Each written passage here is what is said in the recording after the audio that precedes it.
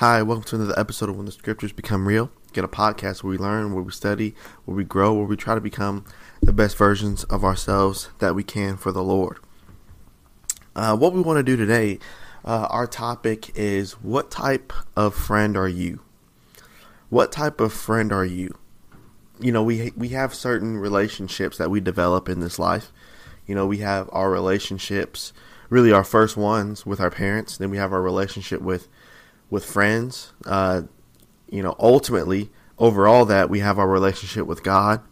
Then later on in life, if the Lord wills, we have, relationships with, boyfriend or a girlfriend. And then we end up having a relationship in a marriage. And then also there's a relationship among brethren.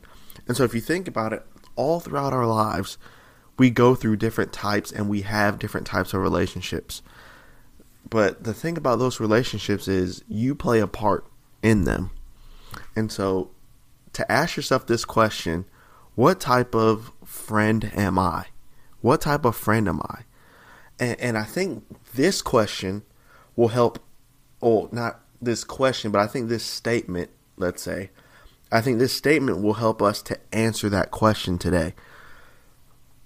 Our relationship and our friendship that we have with God, that's going to trickle down and that's going to dictate our relationships with other people. So if your relationship with God isn't right, then your relationship with your spouse won't be right. Then your relationship with your boyfriend or girlfriend won't be right. Then your relationship with others won't be right because your relationship with God is not on the level it needs to be on, right?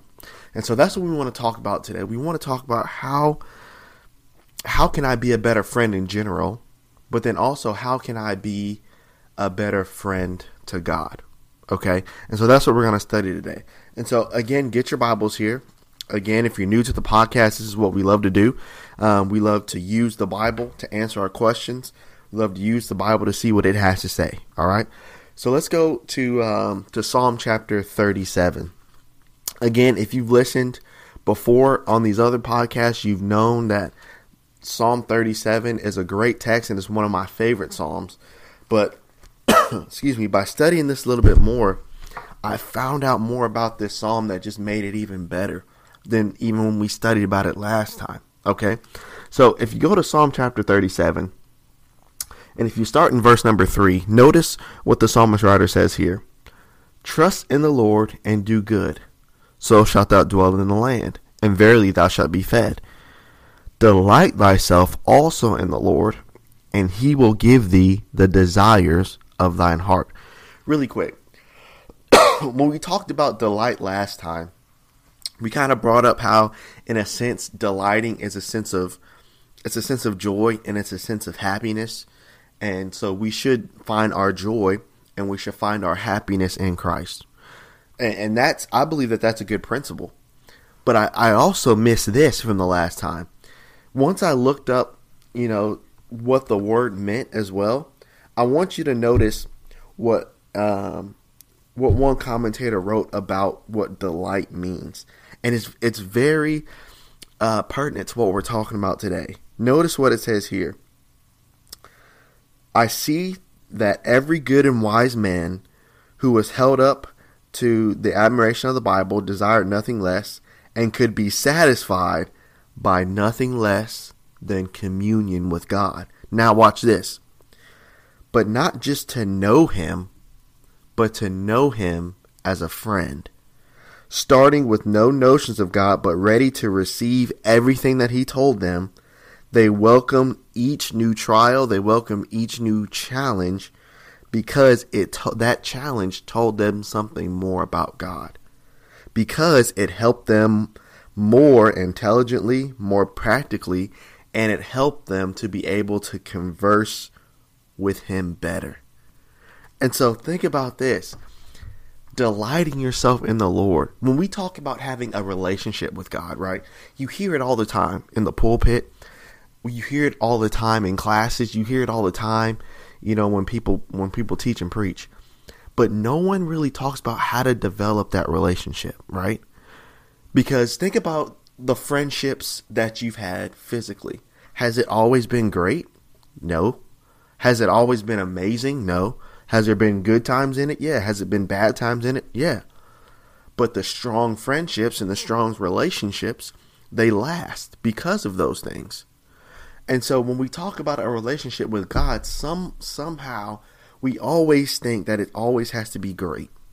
We always think it always has to be the best thing ever. It always has to feel good. It always has to make sense. That's not true. You see, the relationship with God and the things that we go through in this life, it helps us to become a better friend to Him. Now, think about this. Think about Job and the things that he went through. Yes, he did ask why, but he never blamed God. That's what the text says. He kept his integrity. But do you think that after Job got out of all those things that Satan brought onto him, that he could become a better friend to God? Because he learned what patience was. He learned what losing a loved one felt like. He learned about having to totally depend on God when everything else is gone. Don't you think that would bring him closer to Him? It did. That's why trials are good for us, because they bring us closer to God. Now, let's ask this question. Remember before, when we first started, we asked, what type of friend are you, right? Here's 4 types of friends that I came up with, and there's plenty more, but notice this. Notice these 4 types of friends that you may or may not have on this earth. Number 1, the needy friend, right? You ever have that friend that they only come to you when they need something? They'll never say, hey, how's it going? Hey, how you doing? How are things going? They will only contact you when they need something. Well, wait a second. If we do that to each other, why would we want to be that type of friend to God? Are you that friend to God? You only call on Him when you need something?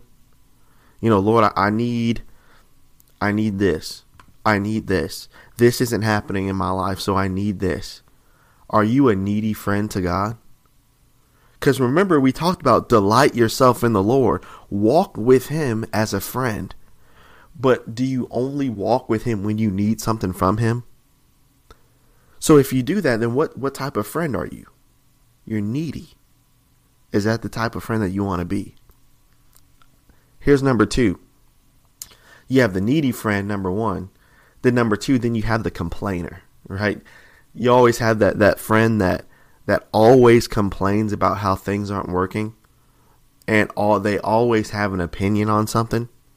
And so they talk about their lives and how things isn't working, or how things aren't working. Then they'll talk about how things aren't working in their relationship. Then they'll talk about how things aren't working with their finances. And all you hear is them complain. And all you ask them was, hey, how are you doing? And constantly, it's not just one conversation, but they always find something to complain about. Do we do that to God? The only time we talk to Him as a friend is when we complain. Lord, I can't believe this is happening in my life. Lord, how come you're not fixing this? Lord, how come you don't care? Do you want to be that type of friend to God? I wouldn't want to. Here's the third one. The third friend is the I've got all the answers friend, right? And so let's say you're going through something, right? So let's say you're going through a problem in your relationship. Let's say you're going through something financially. Let's say you're just going through something in life, right? And you go to this friend, and this friend hasn't been through what you've been through at all, but he or she always knows what to do, right? This is what I would do. This is what you should do, right? Does that sound familiar?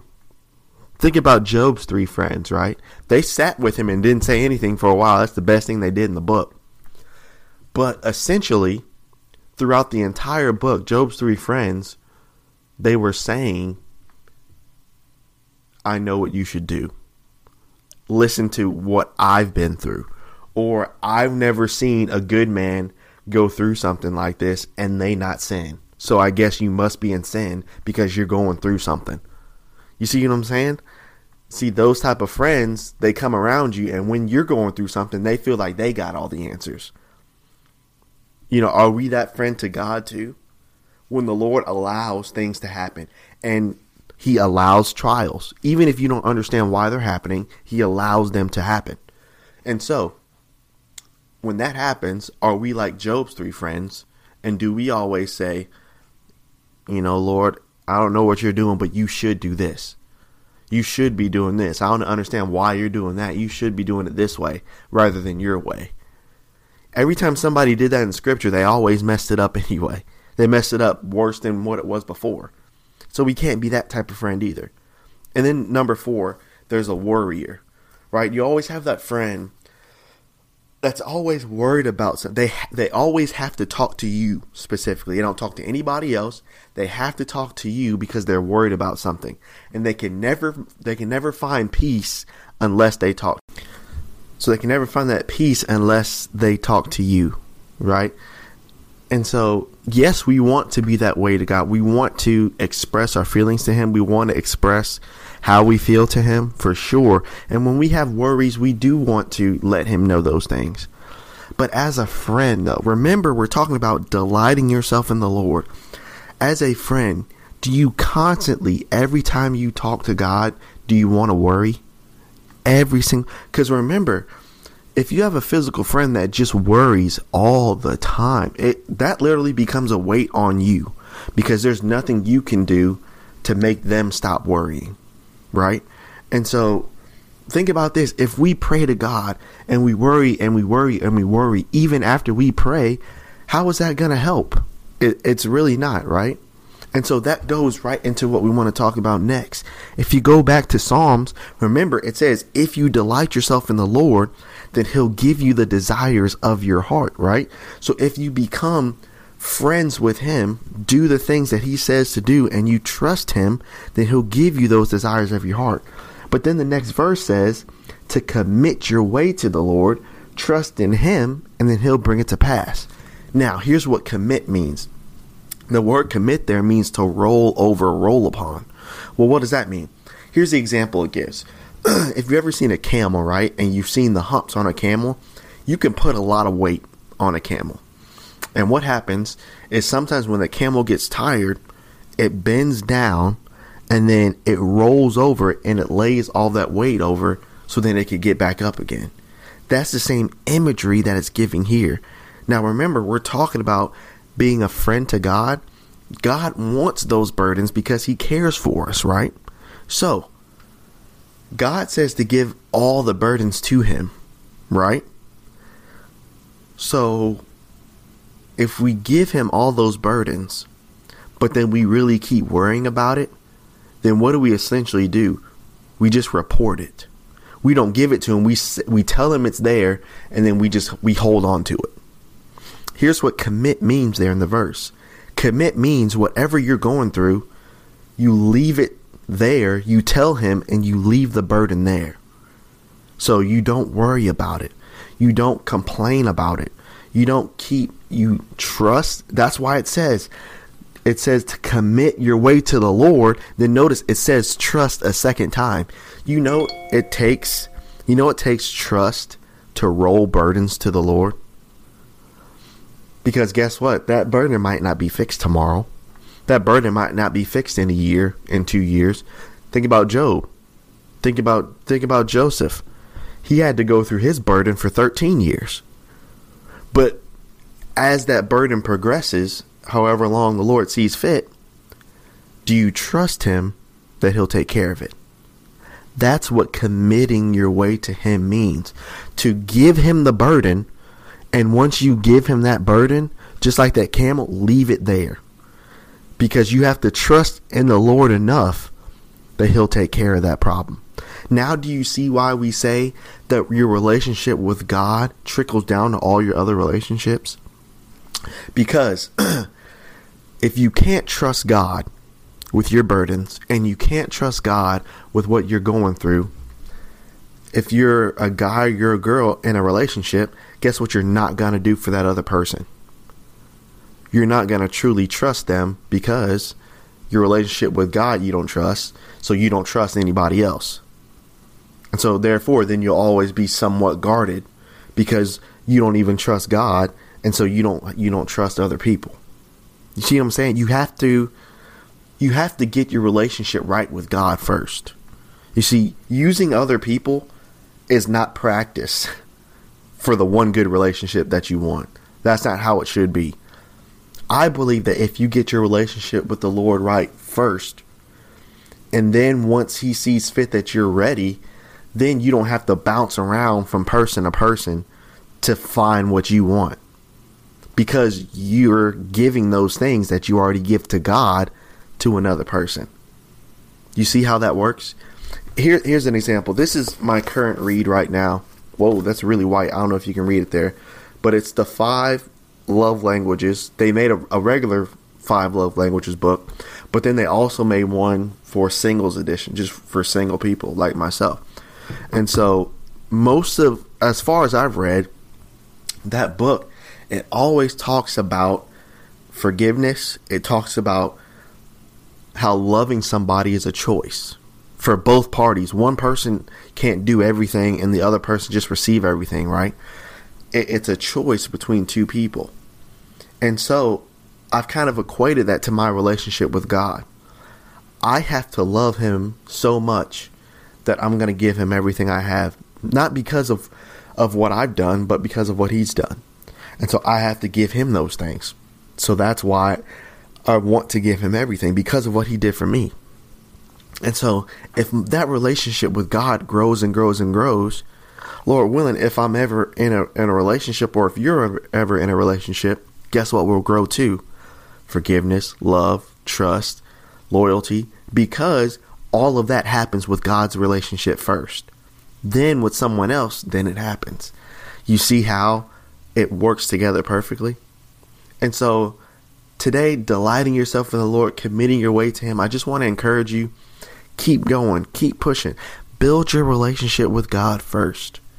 Then next thing you know, then your other relationships will start to get way better. I can promise you that. But you got to take some time. Take some time to yourself with God. Learn of him. Grow of him. For he's meek and lowly, right? The scripture is always right. And it pertains, as Peter said, pertains to everything for life and godliness. But we got to trust it, and we got to trust him. So I hope that you continue to build your relationship with God as I try to build mine with him as well. And hopefully that continues to help, and that helps and trickles down to all of our relationships. Thank you.